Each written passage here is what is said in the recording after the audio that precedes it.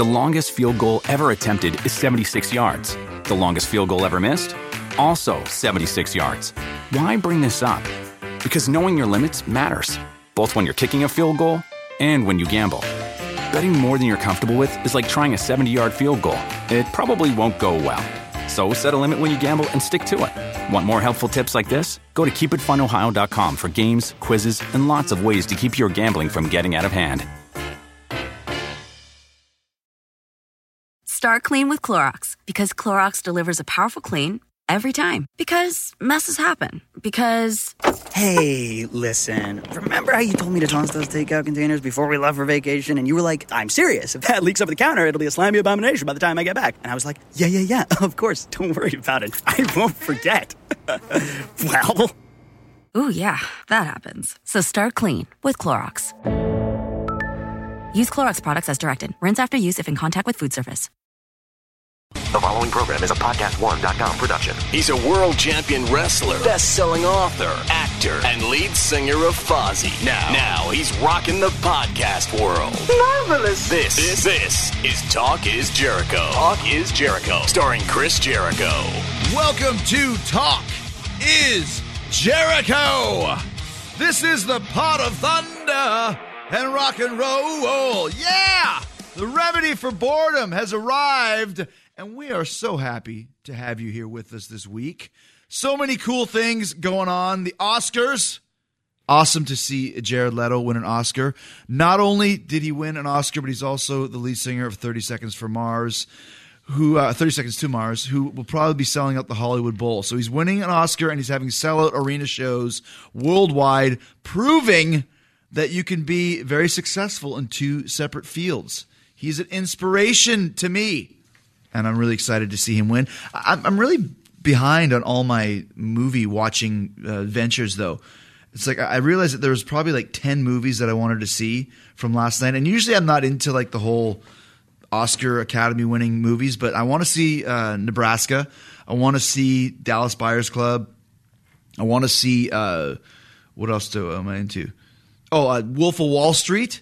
Never checked that one out yet. I mean, there's a lot of movies I got to check out. So that is going to be – actually, the other night I was going to watch Nebraska because it's on pay-per-view now, but instead I watched Kingdom of the Spiders starring William Shatner from 1977 for probably like the fifth time. And it's just the worst movie ever, but it's Shatner. And I texted about it too. I was like, yeah, I'm watching, Kingdom of the Spiders with William Shatner, and he's awesome. And he texted me back. He's like, LOL. And I was like, it's cool though, man. The movie's great. And plus you got to make out with a blonde chick. And he's like, oh, that's so precious. So I'm assuming that if you're 80, precious means funny. But yeah, I was talking to William Shatner, Bill Shatner on the Twitter. So I got that going for me. So I need to get caught up on my movies. Now, another thing that's funny too, I've been doing a lot of signings over the country for auto shows. I just did one this weekend in Chicago. I've got Detroit next week, et cetera, et cetera. And people come up to me and they'll say, like, when you're coming back to the WWE, or, we really liked you in the WWE. We liked your last run, but we hated the fact that all you did was lose and put people over. Why did you lose all the time? Lose. And I was like, it doesn't really matter losing or winning. It's kind of just it's more about the performance and having a great match. But a lot of people think that it's all about winning and losing. Well, it's funny. I subscribe to the Wrestling Observer newsletter with my buddy Dave Meltzer, who does it. Actually, I subscribed for like 3 or 4 years, and then for the last, I think, 15, he just sends them to me. So I read them. It's always good to kind of read what's going on in business and stuff. And I happen to get this list of 2013 WWE win-loss records compiled by Chris Harrington. So Chris, who obviously is an uber wrestling fan and maybe has a lot of time on his hands, put together a whole list of the wins and losses. So I was curious, just how many wins and losses did I have last year when I was accused of just losing all the time? Well, check it out. Here it is. I actually have it right here. Chris Jericho, in singles matches, 26 wins, 20 losses, and 1 tie. Tag matches, 8 wins, 2 losses. Overall, 34 wins, 22 losses, and 1 tie. That's an average of a 600% winning average, .605 winning. If I was a baseball player, I would be like making more money than A-Rod if I had a 600 batting average, right? So for everybody who says, oh, Jericho just lost when he came back. No, I didn't. I only lost 22 matches and won 34 out of 57 total matches. It's funny, when I was first starting out wrestling, I used to actually keep my own win-loss records. And it was like, everybody was so like, oh, you can't be, what are you, Mark? You keep track of your wins and losses? And I was like, no. But of course I was. I think probably everybody was when you first start out, because wins and losses mean so much more when you're first starting out. But then after a while you realize it doesn't really matter. But let's see. Poor Oksana, 2 wins, 83 losses for a 0.024 win-loss record. Now that's a horrible batting average. Let's look through. Daniel Bryan, 181 wins, 35 losses, and 5 ties. That's 830% winning percentage. So he's doing really good. Camacho, 0% winning. He lost 0 out of 13 matches. So not a good year for old Camacho. Let's see who else. Oh, Cena, .952 winning percentage. He only lost 6 matches last year in 2013. Out of 142 matches. That's a winner. That's a winner. I'm not sure if I've ever beaten John Cena before. I know I wrestled him countless times, but I think I lost every single one of them. If you can remember a time that I beat John Cena, let me know. On the Twitter, at Talk is Jericho. Let's see who else did good. Here's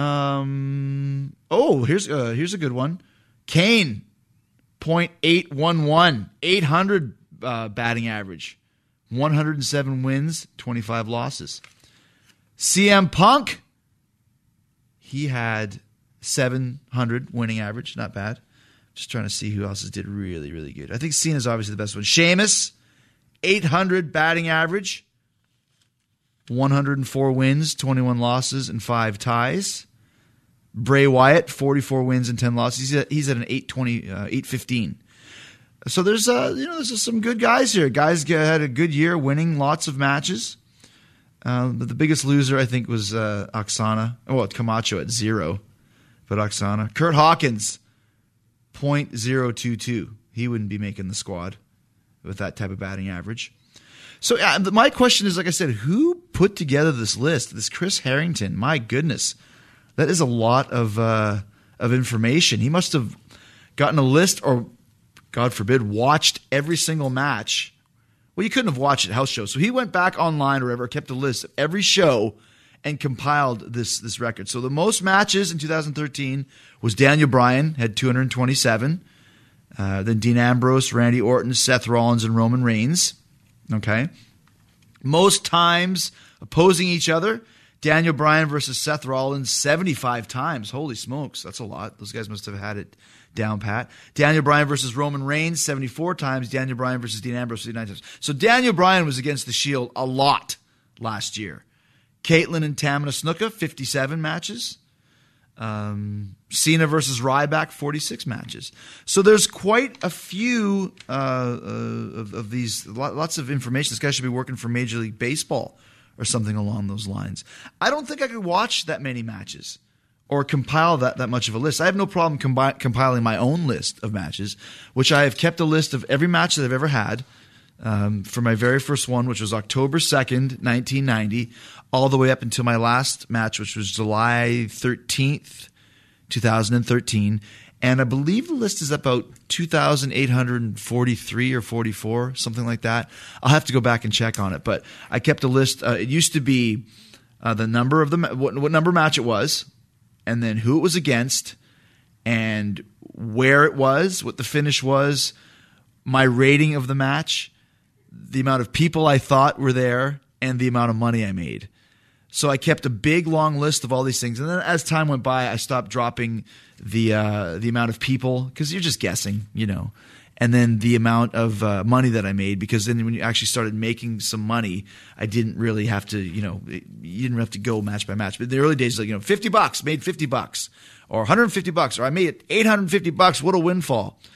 But I still kept the list, and the list is still number of the match, name, where it is, who it's against, and the rating system. And the rating system for me would be 5 stars, would be the best match ever. And I think I might actually have 1 or 2 matches listed as 5 stars. And this is not what other people think, it's what I think. Because when you come out of the match, you know deep down inside whether it was a great gig or a so-so gig or, a shitty one or whatever. And then I would think back on it, and okay, this one was 2 stars, this was 3 stars. And if it was just kind of an average match that I thought was good but not great, I'd give it 3 stars. But if it was 4 stars or over, and I remember back in 95, I was making this big scrapbook. I'd only been wrestling for 5 years or so. And I actually made a list of, okay, here's my 5-star matches, here's my 4.5-star matches, matches won, matches lost, matches in Japan, matches in Mexico. I had it all, and then I just gave up. I just could not keep track. And actually, on my new book that is coming out October 13th, I was going to actually include that list in the back of it, like as an appendix, but I ran out of space. I had so much to write about. So if I ever do a 4th book, at the end of it, I'll have to put the list of all of my matches for anybody that cares. I don't know if anybody would care to read through all of them, but I have them, and I've never changed it from the paper to a computer. So if there was like a fire in my house or my dog peed on it or something like that, I would lose this information. Like the first page that I have, the first match that I have written is literally on the piece of paper that I wrote it on in 1990. So it's all crumpled up and all that sort of stuff. It might even be a little bit green at this point in time, but it's like, people might pay a lot for that, eh? I could put it up on eBay and make a couple bucks if things ever go bad. But there you go. Chris Jericho's win-loss record in 2013, 26-20-1. Actually, overall, 34-22-1. 605 winning percentage. So I don't want to hear it anymore about how all I did last year was lose, okay? I might have lost all the big matches, but my overall record's pretty darn good. So step off, people. All right, this is your podcast. This is the People's Podcast. So if you have any comments on anything that I say, hit me up on the Twitter at Talk is Jericho. We got Rob Van Dam coming up. The longest field goal ever attempted is 76 yards. The longest field goal ever missed? Also 76 yards. Why bring this up? Because knowing your limits matters, both when you're kicking a field goal and when you gamble. Betting more than you're comfortable with is like trying a 70-yard field goal. It probably won't go well. So set a limit when you gamble and stick to it. Want more helpful tips like this? Go to keepitfunohio.com for games, quizzes, and lots of ways to keep your gambling from getting out of hand.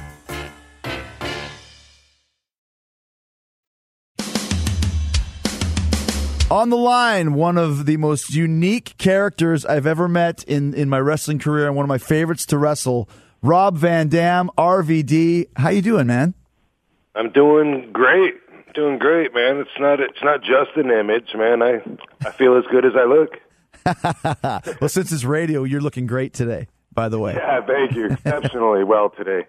It's the last time I saw you was at the Barclays Center in Brooklyn, after we had the first match we'd had in, I think, 10 years or so. And it's funny because a lot of fans, a lot of people, everyone besides the WWE actually said that the match was one of their favorites of the year, one of the best matches of the year. And it was just kind of a nice way for me. It was my last night and your first night. True. Yep. I still see on Twitter every day, I see somebody, if not several people, bitching that should have got a Slammy or match of the year or something. Something. So, the fans really liked it. Yeah, it was funny too because it's one of those things. I mean, we worked each other tons of times over the years, but it had been about 10 years. But once we got in there, it was just like it's like riding the proverbial bike. You never forget each other's move sets and chemistry after all that time. Yeah, Chris, I enjoyed that match, too. It was a good way to come in and to see New York City for the first time in a long time for me. The way that you're describing it reminds me of the first time I wrestled Sabu in ECW. We just went out there and did our thing, and at that time, for sure, I'd wrestled Sabu and probably still have wrestled him more than anybody else in my career since I was wrestling him before I had my first match because he was, helping train me. And so yeah. Well, I mean, it was funny because even people that know how the WWE works, especially Raw, is the time is very regimented on the show. And right before we went out, something had gone wrong or ran short or ran long. And I remember they gave us 8 extra minutes, about 30 seconds before we went out there, and an extra commercial break too, which when you're putting together a match, the commercial break is always very important. They're very meticulous about that. They want the commercial break to be a certain spot. And we just made everything up, including the breaks. I always took great pride in that. It was fun. It can be fun for the artist or frustrating for the worker, usually a combination of both. How was your let's talk about that. How was your last run in the WWE, or your most recent run in the WWE, and what was the background in making you decide to come back after so many years? Yeah, well, it was awesome. I really enjoyed it, and I was impressed with, and we might get back to this, but I was impressed with the work rate standard, how much higher it was than when I left. When I was there before, there was room for guys that sucked, guys that would get pushed, fans would bitch, we would bitch, some of us would have to put them over, and then they realize that doesn't work. They get rid of them, and then we're left, with broken pieces to pick up. And I don't want to start naming names, but there were several. There was just room for that then. Now there's not. Everybody knew what they were doing in that ring on a whole new level, and I was really happy to see that, and I hope that trickles down everywhere. It seems like it may be, because I was at Booker T's Reality of Wrestling a few weeks ago in Houston, and I thought, wow, man, I can't believe this is an independent show. All these guys are just, really out there doing it right, and they know what, they know what they're doing. So it was awesome. So what happened was I had a 3-year contract with TNA. So the contract was coming up. I was letting it come up without talking to them, not because I wanted to go anywhere else, but there was, well, what the hell, because my pay and my deal was such that I had a number of matches that I would work in a year. If I worked over that, then they had to pay me over that. I was collecting overtime, and I didn't want to bring it to a point, where they would stop booking me, because I was still, enjoying collecting the extra. So I let my deal run out, and I was still working, and then boom, it ran out. And then, I get a phone call. They want to know if I want to resign. We talked about every single term. I had a deal on the table that I was really happy with. I was really happy with the deal that I had when I was there, and this was a good thing. I was looking forward to it. But the only thing we didn't have was a starting date, and then they started just slacking and, saying they're going to call me on Friday, and then I wouldn't hear from them. And then, like a week or two would go by, and then I'd get a call. Oh, I don't know what's taking so long. It's not me. It's this person. Let me get back. And I got to a point where I was offended, and it struck my ego, and, so I was just, like, screw them, and I went to the Hall of Fame to see Booker T get inducted. I knew that would kick a bunch of rumors out there that I'd be coming back, but that wasn't the situation at all. I hadn't seen hardly anybody in years, and I got there so late I didn't even get to talk to most people. I got there, right when I got there, they were like, hey, we need to rush you out there to the seats. And I was like, I got a couple pictures real quick. They got out there on the internet, but I didn't really get to see anybody. And it was a little time later that I was like, I'm not sure if this thing is happening with TNA. And, there seemed to be plenty of reasons to maybe look into WWE and see if there's an opportunity there. When I left, by the way, back in 2006, they wanted me to re-sign and just take some time off and come right back. And I said, I'm so burnt out. I can't do that. I'll be counting the minutes. I don't know exactly how many days till I got to come back. I don't know how long it's going to take me to clear my head and get spiritually balanced. I need to have an indefinite disconnection from here. And when I'm ready, I'll come back. I had no idea it was going to be 6 or 7 years till I was ready to come back. But when I came back, I was ready, dude. Yeah. Well, I mean, who was it that you were dealing with at TNA at this point? Who was it? Is it Terry Taylor now, or? No, he's been gone for quite some time. Oh, sorry. Yeah. As a matter of fact, I think he works for... he does. Okay. WWE, yeah. He works for WWE. Yeah, so now I don't even know. I mean, it's been a year, you know what I mean? And at that time, Bruce Pritchard was the man on top, and they had designated Al Snow to be the middleman to talk to me. Gotcha. And, the first phone call that he gave me when Rob, you're a contractor now. He was like, this is kind of awkward for me. I don't know why they wanted me to middleman this, but they want to know if you're interested in re-signing. And it was awkward, and when I got offended, part of the offense was on Al, which there's no long-term hard feelings there, but for a minute, there I was like, screw him, I mean, I've known Al since right, forever. 90. I met him in 89, 90s. Anyway, but I was like, if I tell hey, Chris, I'm going to find out something, I apologize. I'll give you a call Friday. I'm going to talk to so-and-so, and then you don't hear from me in 2 weeks. I don't know. I'm kind of being an asshole, prospectively. But anyway, I get it. It's definitely not on him. But for a minute, I was, when I decided to reach out to WWE, I was kind of offended by everybody, by Dixie, which who knows what kind of information goes all the way to the top. She could have been telling her they were talking to me when they were or whatever. I don't know, but still, I felt like, wait a second, does she not notice? I haven't been on her TV in 6 weeks. Well, I mean, you mentioned, though, that when you left in 2006, WWE wanted you to resign, but you needed some time away. What was it that made you sign with TNA instead of WWE when you were ready to come back to full-time working? Well, so I took 3 years off. When I first left WWE, I was so burnt out because I'd been burnt out for much of my run there, and I've been asking for time off, not getting it, getting further burnt out, finding ways to keep going for so long that when my contract ran out, because, I'm not one of these guys that walks out in the middle of their contract, I don't know how, whatever, everyone handles their business differently, but I finished the deal. And then I was just like, okay, I fulfilled my obligations. I don't care if I ever step on an airplane again. I don't care if I ever step in the ring again. And that's how I felt at that time. And about 6-7 months went by, and then I got this really tempting offer. I've been turning down all these offers, and this one guy who became a good friend of mine, Axel, in Portugal, he's talking to one of my friends that actually middlemanned this, and then ended up calling me and saying, hey, dude, you're going to Portugal. I go, what? Dude, come on, you know the deal. I don't want to go anywhere. Big money, up front, 100%, 2 first-class tickets, so me and my wife can go on a vacation, put us up in a nice hotel, stay on them, have a vacation there an extra 4 or 5 days, sold it to the wife first. I put the boots back on.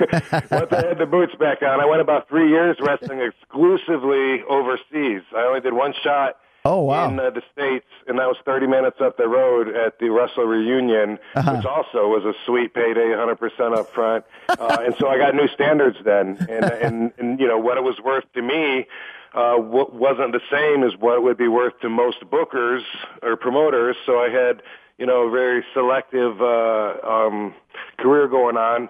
And then with TNA, it was mostly just an extension of that. It was a deal with, I'll do so many matches for so much money.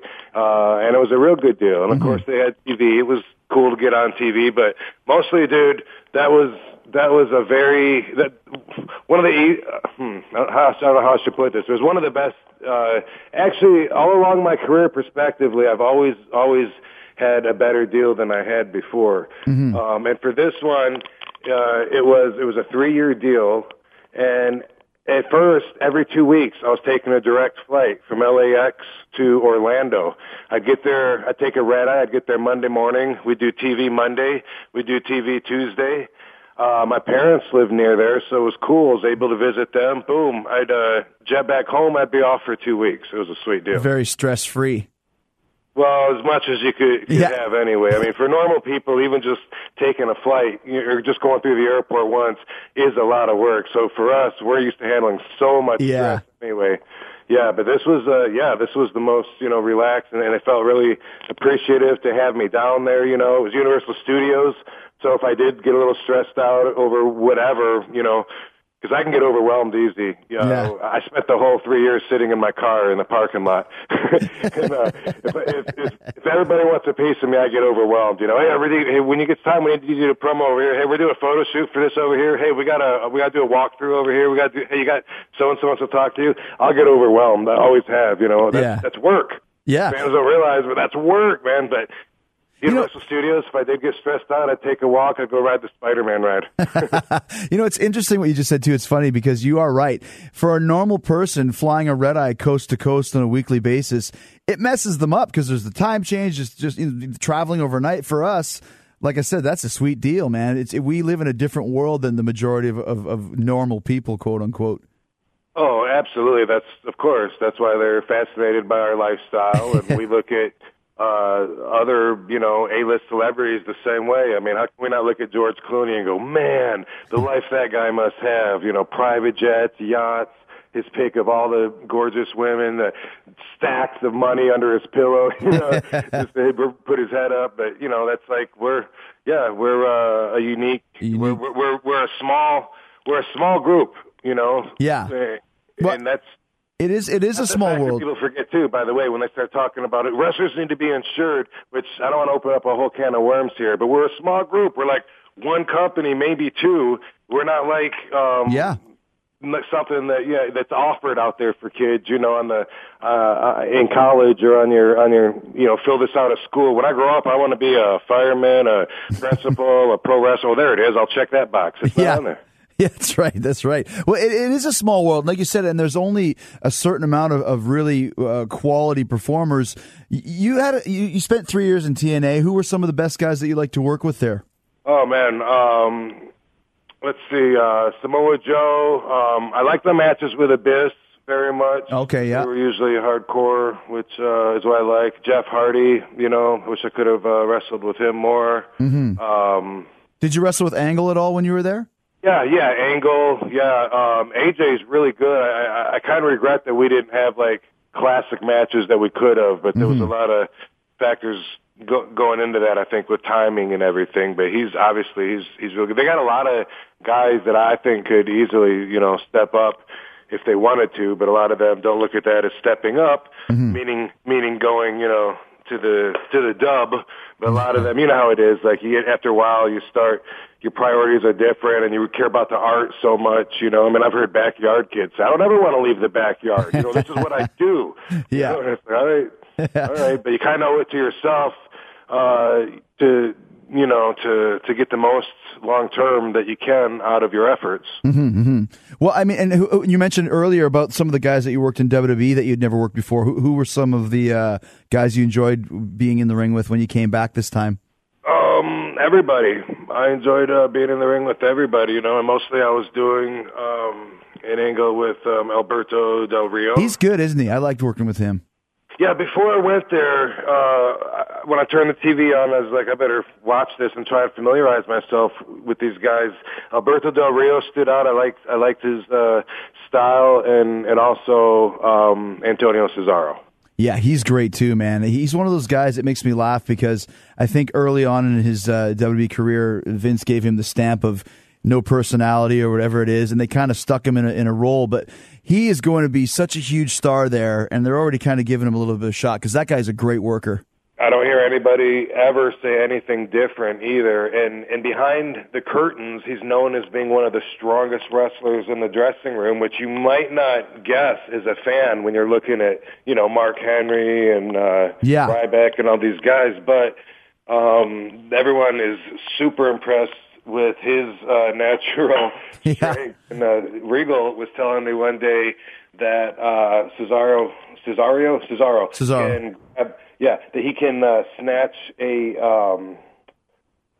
universal barbell with a 45-pound plate on each side with one hand in the middle and pick it up off the ground straight up over his head without collars on it.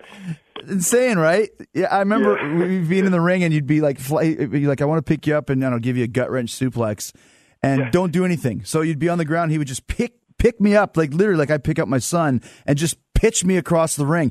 And, we're about the same height, but he's just got that crazy core strength to him, just like a monster, Yeah, I've seen him do it to the biggest guys there. Yeah, exactly. It's funny that, talking about WWE, you actually appeared in the WWE when you were a teenager with the $1 Million Man in one of his $1 Million Man skits. I had forgotten about this, and when I did some research before this interview, because I'm pretty professional nowadays. How the hell did that happen? And tell me the story about that. So I'm a fan at this point, and this is one of my first shows. I don't know what number, but I'd only been to, a few shows. I was making the rounds when they'd come to Battle Creek, Lansing, where at Grand Rapids, wherever somebody would take me. And anyway, so this was Battle Creek, and they're filming a vignette that's going to be on TV. It's a little different than normal house shows because they bring the cameras down. It's like a real big deal with the lights, and a lot of us kind of rushed down there towards the guardrail. And during his speech, he points towards me, although my best friend that was standing next to me swears he pointed at him, and I just jumped. But yeah, I got in the ring, and none of this was set up. Although people, they have no idea where the boundaries are. But this was just, he said, I'm going to pay this kid to kiss my hot, stinky, sweaty foot. I was so excited. I already wanted to be a wrestler at that point. And I was just, so enthralled by the whole situation when, as soon as he goes, I'm going to give you $100. All right. I just grabbed it, worst negotiator ever. You negotiated for less money. Yeah, and that's the whole deal, You're supposed to say no, and 200, no, 300, no, 400. Well, yeah, I guess I'll do it for 400. Yeah, I knew that. I watched the show. I knew the deal, but I was so excited. I just, I grabbed the 100, I kissed his foot, I slapped Virgil on the shoulder. I was like, sweet. And I was so worried, by the way, in 2001 when I came to WWE, I was so worried that they were going to make a ridiculous angle out of that, and say that, like, it's been, for the last 20 years I've been training, and the reason I got into the business was to get my revenge on him for humiliating me. Or, doesn't that kind of sound like something that they would have done? Oh, yeah, they make you like you'd have a foot fetish where you have to go kiss people's feet. I was really concerned about that. So I wanted this under the cover. I didn't really talk about it, and then my dad exposed it when I did an interview for that before they were superstars. And my dad did, oh, Dad, you don't know what you did. Oh, they're going to make me look so. They didn't, though. I'm surprised that they didn't know that. I'm surprised that didn't come out at some point during your earlier career. Yeah, well, and when it did finally come out, it was taken for what it is, a part of actual real history, So you wanted to be a wrestler even at that young age. How did you? Because my first show that I went to, someone put the idea in my head, and that was just a few shows before that. Were you always very athletic and acrobatic? No. Really? Which is acrobatic maybe, but not. I was never recognized for it. I would watch Chop Socky movies, and I'd watch wrestling. I'd imitate the moves. I could run up a tree and do a backflip, stuff like that. I remember I used to be really skinny, and that allowed me to do certain stuff too. Like on the playground, I could stand on the log house, and I could like jump up and turn sideways and fall between the space and the roof. Oh, people go, ooh. So I guess I was entertaining people when I was like in first grade. But I didn't like school sports. I joined wrestling. I joined wrestling because I wanted it to supplement my career, and I found out that they wanted everyone to be small, and I want to be big. I'm 165 pounds, telling people I'm going to be a professional wrestler, and the coach and everyone's saying I could probably get down to 135, and that was the goal. Michigan was in the state championships too, Michigan was the state, but they were in the national championships. It was a real serious time. And so everybody was wearing a whole bunch of sweatshirts and making themselves throw up. And the best wrestlers in our school, had the reputation for really, really being good. They were skinny and wiry. I was like, man, I don't want that. I want to put on 100 pounds. So I quit. And it was actually sometime in 96 when I read an interview that Taz did. It might have even been 97 because we didn't get along for a long time. I don't know if he would have put me over or not that early, but he did an interview where he said that he thought RVD was like the most athletically gifted wrestler in the business, and that's the first time that I remember that ever even crossed in my mind. Like, me? Really? And it motivated me to really, put a little effort into it. Well, did you train? You mentioned that you grew up in Battle Creek. Is that how you got in the business? Did you train with the Sheik and with Sabu? I did. I actually graduated high school in '89. That same year, I took my first trip by myself, and I saved up. I had been saving money, and I went to Boston and visited Killer Kowalski's school. And this was after sending $5 to this wrestling magazine. I got this list of wrestling schools, and I corresponded, and I called, and I talked to anybody that would talk to me. Larry Sharp, Monster Factory, Johnny Hunter, North Carolina, anybody that would call me back. I was asking the same questions, tuition, duration, all that. And I was trying to save money to go see Kowalski, and I ended up finding out the Sheik, who had the same credibility from my perspective as Kowalski. He trained a lot of guys. They were actually both trained by the same guy, Bert Ruby, as a matter of fact. Oh, wow. Yeah, so anyway, the Sheik was 45 minutes from my parents' house. I wasn't going to have to go to Boston and try to figure out how to survive. Yeah. 10-year-old kids, so no regrets. How was he as a trainer? Did he actually get in the ring with you, or did he just kind of tell you what to do? He rarely got in the ring with us. He was pretty old by that time, and when he would get in the ring, we didn't like it. We were very scared of him. He was intimidating. He never once suggested anything about anything being a work, ever. Really? Which I think is probably rare to get trained to be a pro wrestler and have, and he never once, I got trained the opposite of the way every fan would think that you get trained, but I never once had, this is a safe way to fall. This is, how to do something to somebody without hurting them. Never once. He wanted us to be rough, grab each other, it was all about protecting the business first. There was nothing about safety. Wrestlers were the tough guys. Get in there, grab them, squeeze them, what are you doing? What, are you afraid you're going to hurt them? Grab them. And that's when he would get in the ring when we weren't stiff enough. He'd get in there and he'd stretch us and he'd really fire us up. But we kind of amongst ourselves we kind of knew that we were all there for the same goal, and we were at least we had common sense. But the way that we got trained was never one time what you and I would refer to as being smartened up. What was who was your first match against? Sabu. Well, no, I guess it wasn't. He was part of it, though. But my best friend growing up, his name was Dango Nguyen. He's a fireman in Atlanta now. But we actually, after I got into the wrestling school, several months later, he joined. It wasn't, I say a school, but really there was 4 of us. It was real private. We ate dinner with Sheik and his wife, swam in his pool. After it was real private, and it was at his house, but sometimes it moved around. He and I we did everything together. We did the Tough Man contest together. We did martial arts contests together, tournaments.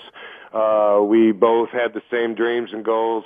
And we both were trained by Sheik, and our first match was against each other. And they really, Sabu was right outside the ring to jump in and end it before it got too long to protect how green we were and stuff.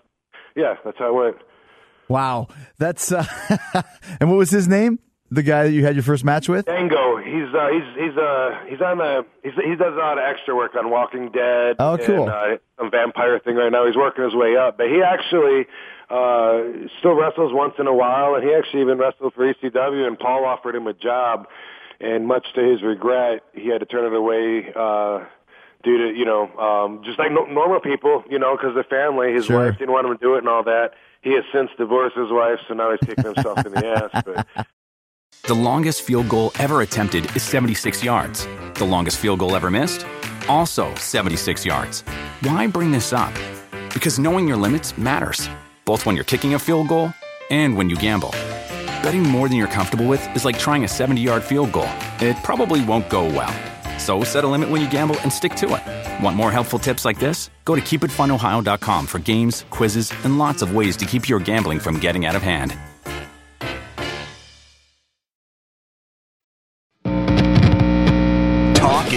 Talk is Jericho. Welcome back to Talk is Jericho. I am here with RVD. We're about to talk about Rob's time in ECW. Back in the early 90s, ECW was the place to be, but it wasn't exactly the easiest place to get in. How did you get into into working there? Sabu was already there. Oh, okay. And, he had been, for the longest time, he kept calling me. Did Paul call you? You're kidding me. He said he was going to call you Monday. All right, I'll call you back in a minute. That happened for the longest time, and I didn't care. I was totally like, whatever, because I had a sweet deal with All Japan at the time. Oh, yeah. And, yeah, and, I mean, Japan money versus,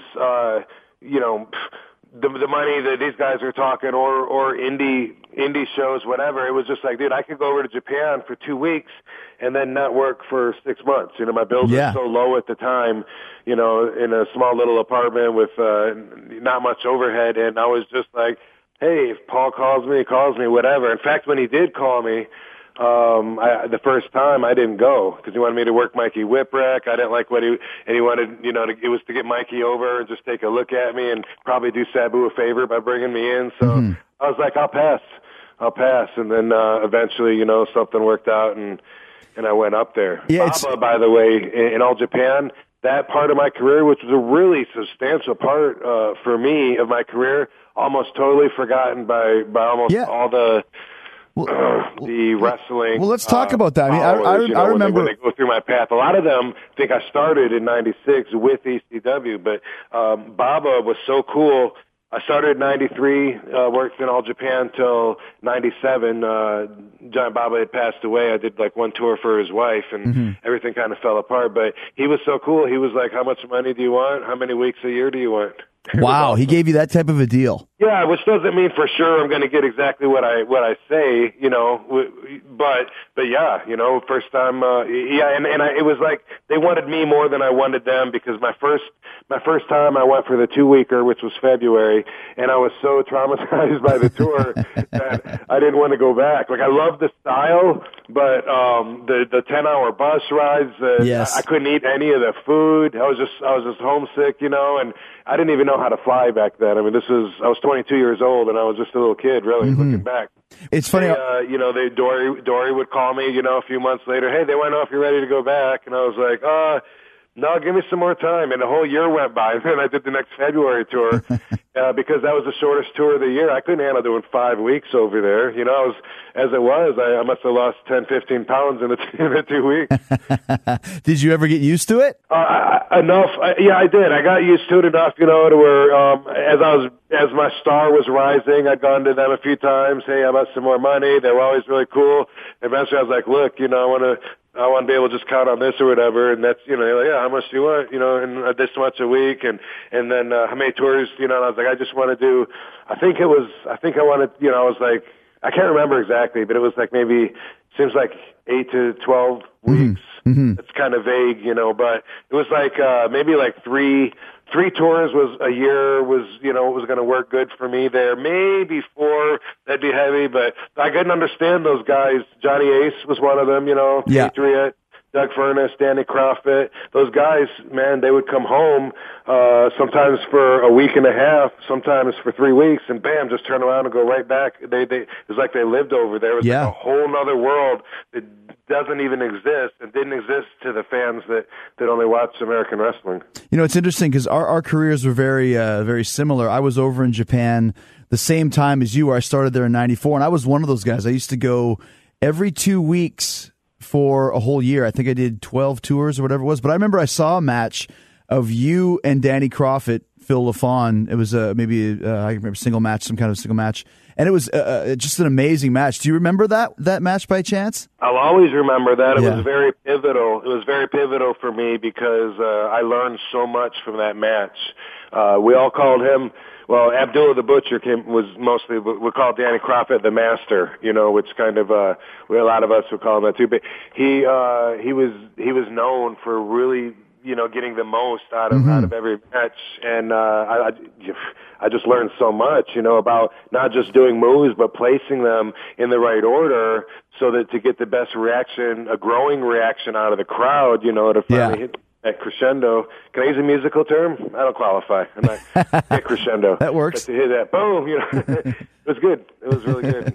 You know, I I always remember that match, and I would love to someday run into Danny Crockett and thank him for that. And by the way, weren't your tours mostly like one match, or no? No, our tours were usually, I mean, there was some that were one match, but when I was with WAR, we would do 2 weeks, mostly 2 weeks. Once in a while it'd be a 3 week, once in a while it'd be 1 week, but it was 2 weeks on the average, which were, like you said, you would have loved working with WAR because that's all we basically did. Yeah, eventually it was all right for me, but man, for my first tour, I remember and things were a lot different back then. I mean, now Japan has become a very Americanized, but back then everybody, and this is going to sound stereotypical, but screw it, it's true. Everybody wore the exact same clothes. Like when you would go out in Tokyo, we stayed in the Ginza area. Yeah. And when you go, you wait for the signal to change to cross the busy street.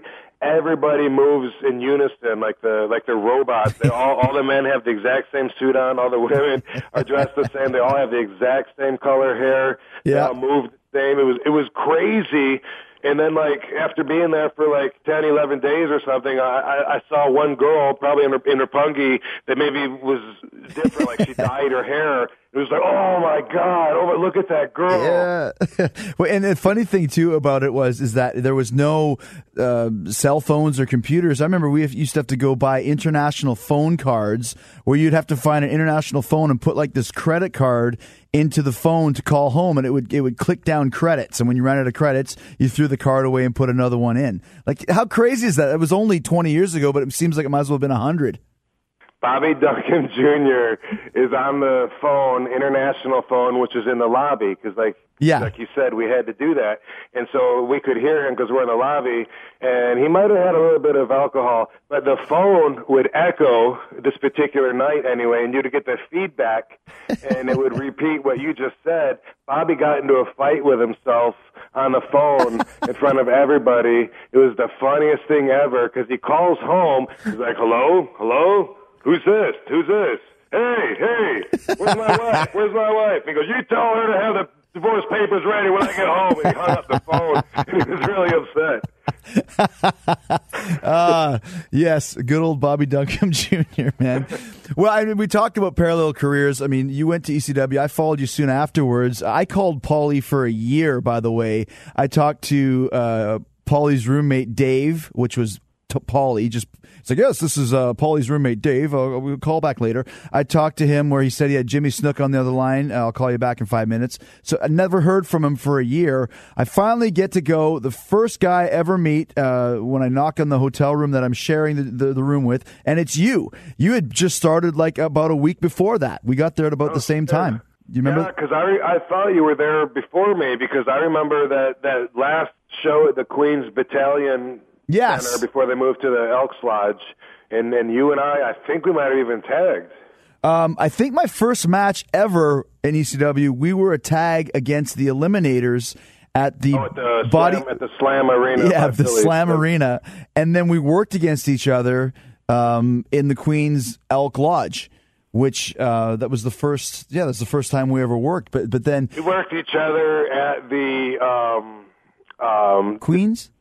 No, it was that temple, Lulu Temple. Yeah, we worked there quite a few. Drop kicked me. You did that drop kick off the apron or off the turnbuckle. I was on the apron. Bam! You hit me, and I did a backflip. Do you remember this? I do. I did a backflip and smashed, 3/4 of a backflip to from the kick, and when I landed, my knee hit so hard and hyperextended, and the next day was the very first time that I would ever wrestle after taking a pain pill.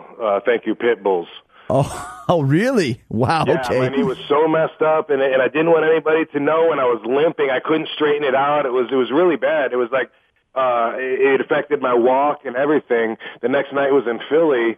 And yeah, the Pit Bulls. Oh, here, just take this, bro. Here, wash it down with this. You know what I mean? Which became a standard. That in the dressing room, that several boys followed and several did not. But that was my introduction to that. Yeah, I remember. And that night in Philly, where I was really concerned about my knee, I wrestled Sabu, and I limped out to the ring, but I was hoping nobody would notice.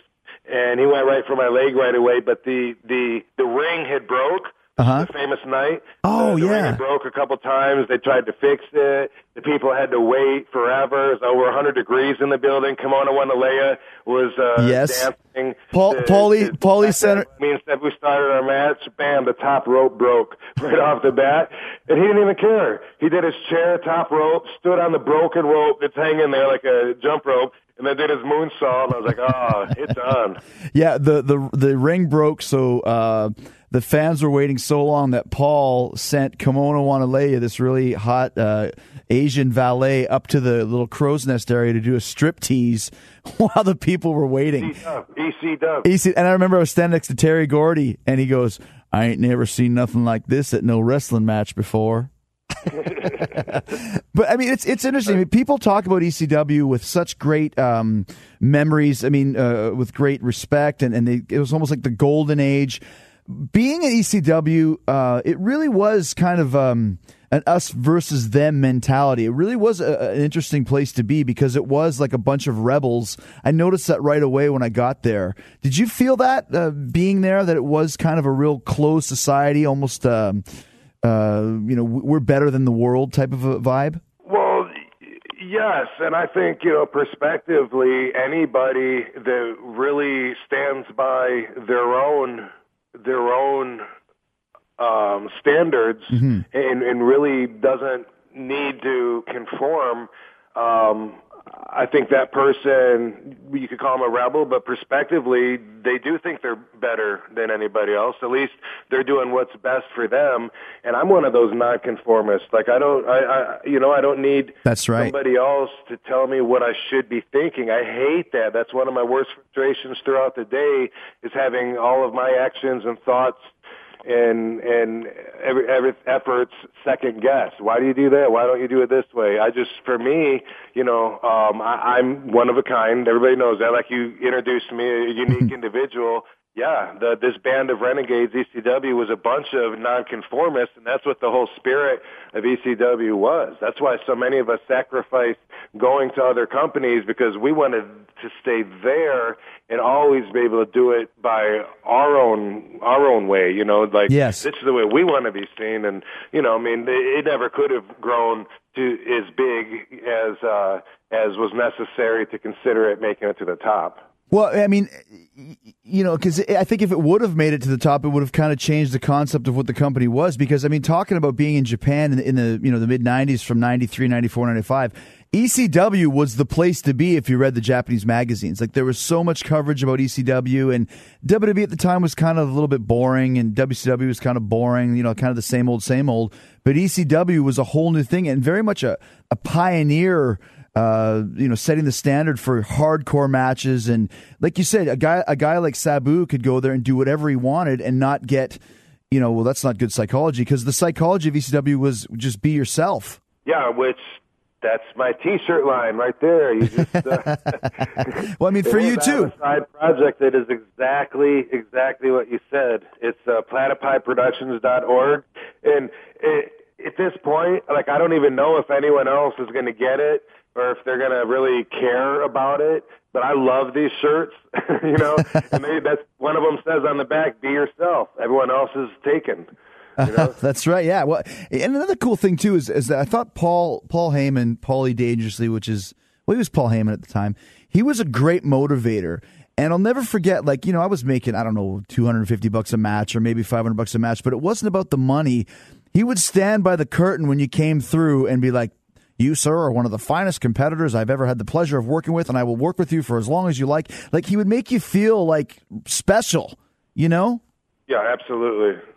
Absolutely. And with me and Sabu, like, we always felt like we were on a total different level with him, and he treated us like that. One time at the Greyhound Center in Boston, in Revere, I think it is, he goes, "I'm going to have a meeting today.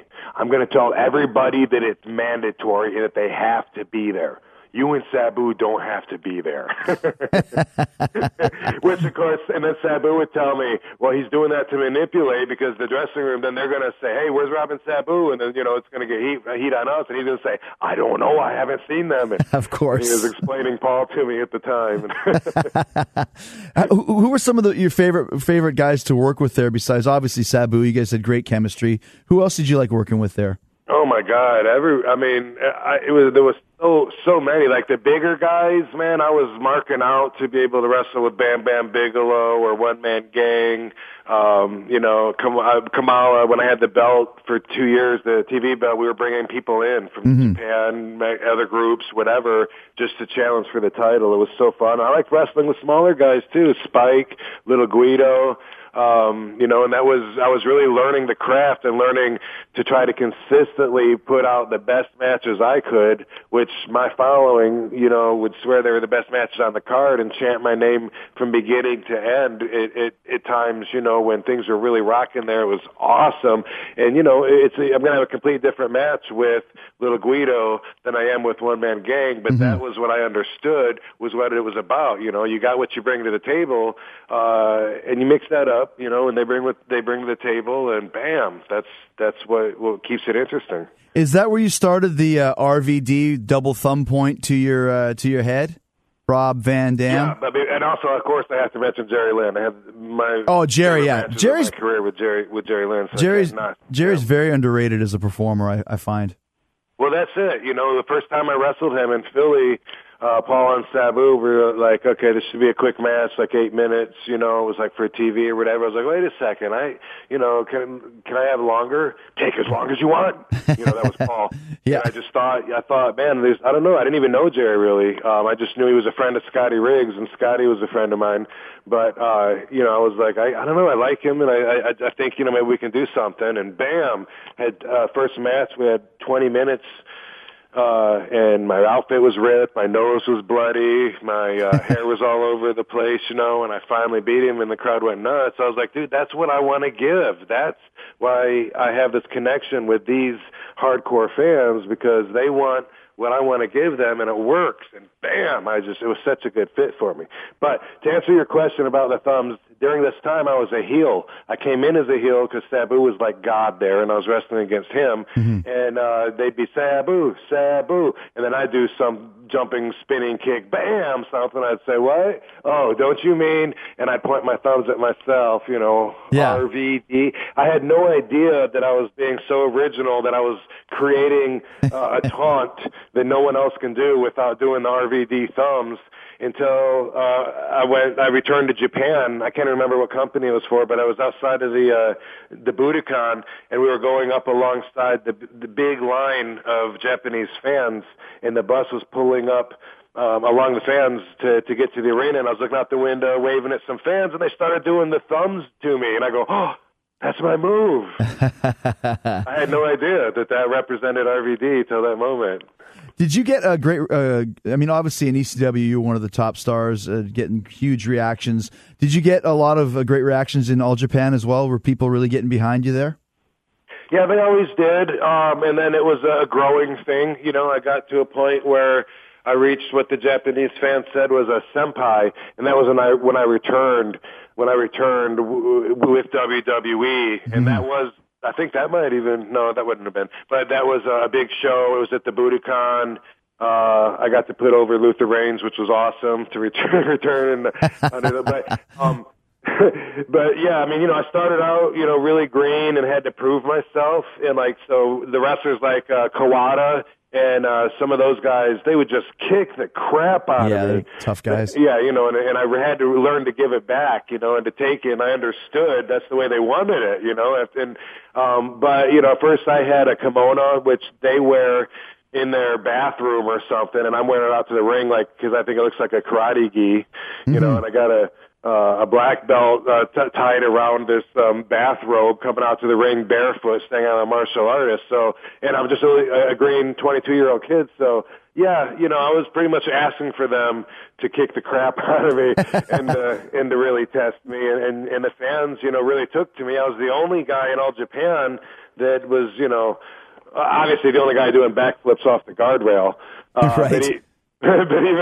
but even that style at all, they weren't really doing it. And then I helped, I think, influence a lot of the young boys. They all started patterning after my style, diving to the floor, doing moves that made the crowd go ooh, because everyone else there was some really, really big guys in that company, and then there was some in between, but and then of course when I wouldn't be on a tour and they do a tour without me, then I would hear the young boys are stealing my moves. Well, and that's the way that it always was in Japan, especially for All Japan, because that was a big man's territory. Like you said, there was much more just kind of kicking and punching and power bombs on your head rather than really cool, nice aerial type moves. Yeah. So I helped kind of, I think, bring that to All Japan. I'm sure I'm not the only one, but I mean, but definitely, I stood out, and the fans always took to me in a growing way. And I love when I get a chance to go back there and see the fans. Who came up with the name Rob Van Dam? Ron Slinker. Okay, because you look like Van Dam, or because you did a lot of kicks? Yeah, I think it's probably the looks, and I was 21 at this time when I went to Florida to wrestle. So this was really early in my career, 92, and is it 92 or 91? I think it's 92. Anyway, I'd finished up at USWA. No, it's 91. Yeah, I turned 21 in Jamaica on a tour with Ron Slinker, just weeks into being crowned Mr. Rob Van Dam. So I went down there, and at that time of my career, I was taught by Sheik and Sabu, it's get out there, get booked as much as you can, learn as much as you can.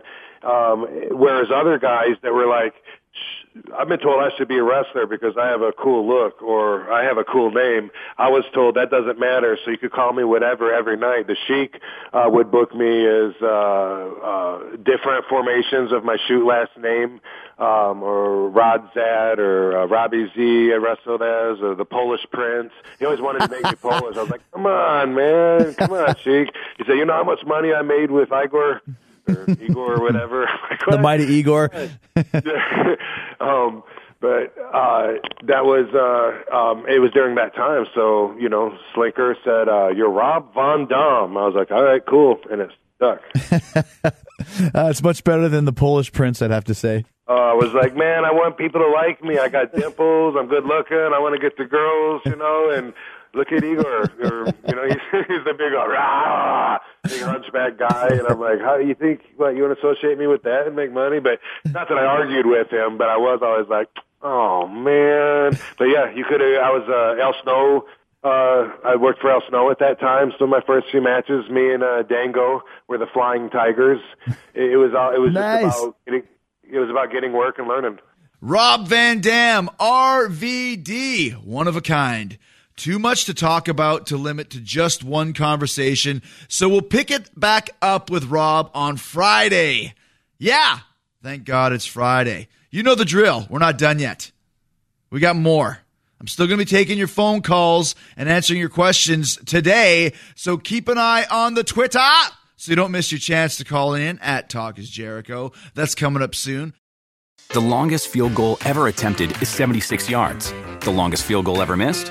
Also 76 yards. Why bring this up? Because knowing your limits matters, both when you're kicking a field goal and when you gamble. Betting more than you're comfortable with is like trying a 70-yard field goal. It probably won't go well. So set a limit when you gamble and stick to it. Want more helpful tips like this? Go to keepitfunohio.com for games, quizzes, and lots of ways to keep your gambling from getting out of hand. Talk is Jericho.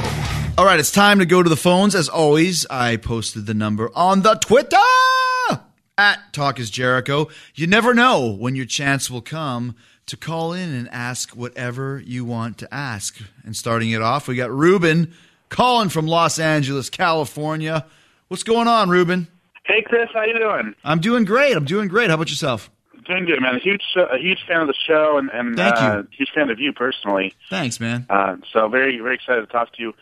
Real quickly, I want to know, obviously everyone knows you as, Y2J, Chris Jericho, the Ayatollah of rock and roll and all that stuff. But since kind of, dipping in and out of WWE, you've done a lot, with Fozzy, Dancing with the Stars, you've hosted a couple TV shows. Uh-huh. Now you're doing a podcast. What do you want to be known as outside of just a wrestler? Well, I mean, I think over the last, probably the last 6 or 7 years, I mean, I've always thought of myself as an entertainer first. Wrestler second. That's how I kind of made it into the business in the first place, was because I knew I would never be the biggest guy on the show, but I could have the biggest character and the biggest personality and the biggest charisma. So I always looked at it from that viewpoint of being a character. So yes, and obviously most people know me first and foremost from wrestling, but over the last 3 or 4 years, it's been less wrestling and more Fozzy and, like you said, the outside projects and stuff. And I don't really care how people remember me, as long as they remember me as somebody that entertained them, whether it's wrestling or music, or they enjoy my book, or they enjoy this show, or all the TV stuff that I've done, the acting stuff that I've done. I think in this day and age, the idea is to brand yourself as much as possible so that you can appeal to more people, and you don't have to be stuck in a box like you used to years ago. I am Chris Jericho. I do a lot of different things, and I'm always going to do a lot of different things, and I always have done a lot of different things. And I think that's one of the reasons why I've had the longevity that I have, and why I have such a great and loyal fan base that follow me to all the different things that I do, because they know if my name is on it, that they're probably going to be entertained. Got you. Yeah, so that's basically it. It's Chris Jericho, the brand. I just want to be remembered as someone that entertains you, man. Do I entertain you, Ruben? Huh? Do I entertain you? You do, very much. Huh? Very much. Cool, man. What? I love everything that you've done so far. I've read both your books, and I'm excited for your next book. Thanks for listening, dude. No problem. Thank you, man. And next on the line, we have Sawada calling from Canada, London, Ontario, to be exact. Hello. Hi. How you doing? I'm good, thanks. How are you? I am doing amazing. How is it up there? Is it cold in London right now? Oh, yeah. There's snow. Welcome to Canada, right? What's your question, Yeah. Sawada? What would you like to know? I know you have a matching tattoo with M Shadows, and I was wondering if you would ever get one with Sin Gates, and what would it be? Well, the reason why Shadows and I have one is because we became friends a few years ago and got to become really cool friends because we both like this kind of obscure German power metal band called Helloween. So I think one day we were hanging out. I was like, dude, let's get Helloween tattoos. So he came and saw our Fozzy show when we played the Roxy in L.A. and then brought his tattoo artist. So afterwards in the dressing room, we got the matching Helloween pumpkins.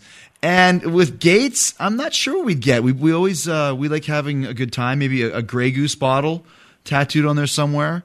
Or maybe some kind of 70s disco tattoo. We always talk about that.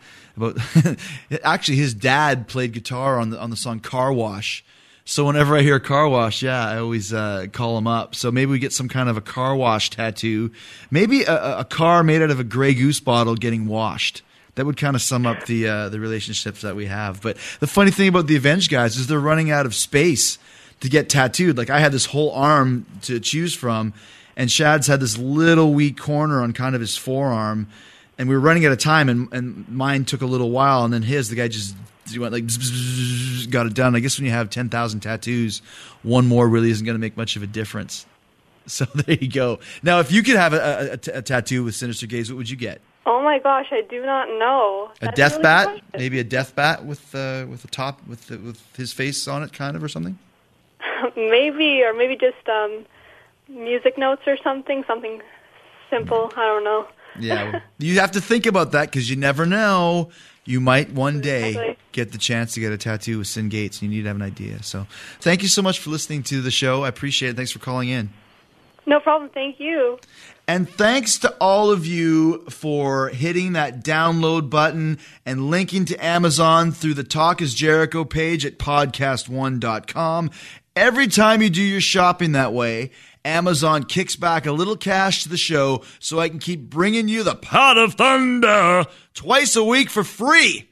I mean, we got lots of costs, long distance calls, headphones. I got headphones on here. I got a windscreen on the microphone. These things aren't cheap. You need to pay for them somehow. So when you go to Amazon through the Talk is Jericho page, you do your little part. If you like what you're hearing, as a matter of fact, tell your friends about us. Tell them to check out the show. Tell them to never miss this show every Wednesday, every Friday. You can even hit that subscribe button at iTunes so you never miss an episode. These things are coming at you quickly. Boom, bam, boom. If you subscribe, it'll show up on your device every single time we go live. So coming up on Friday, part 2 of my amazing conversation with Rob Van Dam. Looking forward to that. So you stay cool, stay hungry, stay hard. God bless you all. We'll see you on Friday. Yeah, boy! You can download new episodes of Talk is Jericho every Wednesday and Friday at podcastone.com. That's podcastone.com.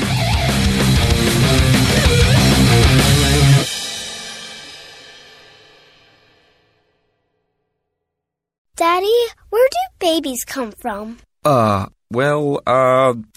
Mommy went to the store. Oh, well, you see, there's a mommy and a daddy, right? Right. And see, when they call Geico, they could save a bunch of money on car insurance. Oh, really? And that makes them happy? Yes, that makes them very happy. That's good. Yeah.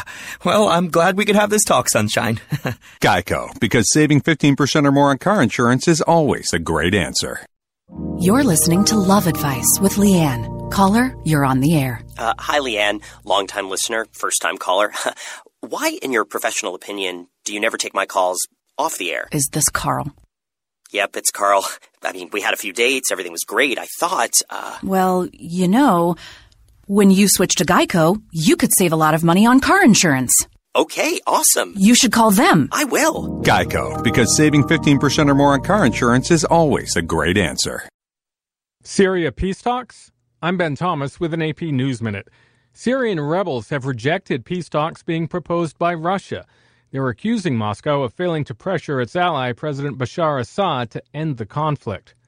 Christmas may be over, but the shopping isn't. Hazel Ginn was at Macy's Herald Square in New York today. It's not too bad. Even we went up to the 9th floor and we managed to get in a queue about 4 deep, so not bad. Yeah, and then we went to another one and it was only a couple, so we kind of timed it well, I think. America's Research Group, which focuses on consumer behavior, projects holiday sales up about 5% this year. Harley-Davidson is placing a renewed emphasis on teaching people to ride as part of its efforts to attract more customers. The company is expanding the number of dealerships with a Harley Riding Academy. The move comes as the industry grapples with years of declining sales and an aging customer base. I'm Ben Thomas. Have major life expenses? Using a credit card can cost you an arm and a leg in interest and fees. Break up with bad credit card debt and check out a SoFi personal loan. With low fixed interest rates and absolutely no fees, a personal loan could be a great way to consolidate your hard-to-pay-off, high-interest credit card debt. A SoFi personal loan can also be used for home improvement projects, weddings, travel, moving costs, emergency expenses, whatever life throws your way, with funding ranging from $5,000 to $100,000. With a single fixed monthly payment and no fees, a SoFi personal loan is simply a smarter way to pay compared to high-interest credit cards. View your rate in 60 seconds without affecting your credit score at SoFi.com/podcast. That's SoFi.com/podcast. And get your money right. Loans originated by SoFi Bank, N.A., member FDIC. Terms and conditions apply. NMLS 696896891. It used to be hard to find the exact auto parts you needed, and that meant spending a lot of time at swap meets. It's a different game now when you can order exactly what you need from eBay Motors. They have 122 million parts, so you can always find the right fitment. Spend less time searching and more time building with the eBay Motors app, or visit ebaymotors.com. Let's ride.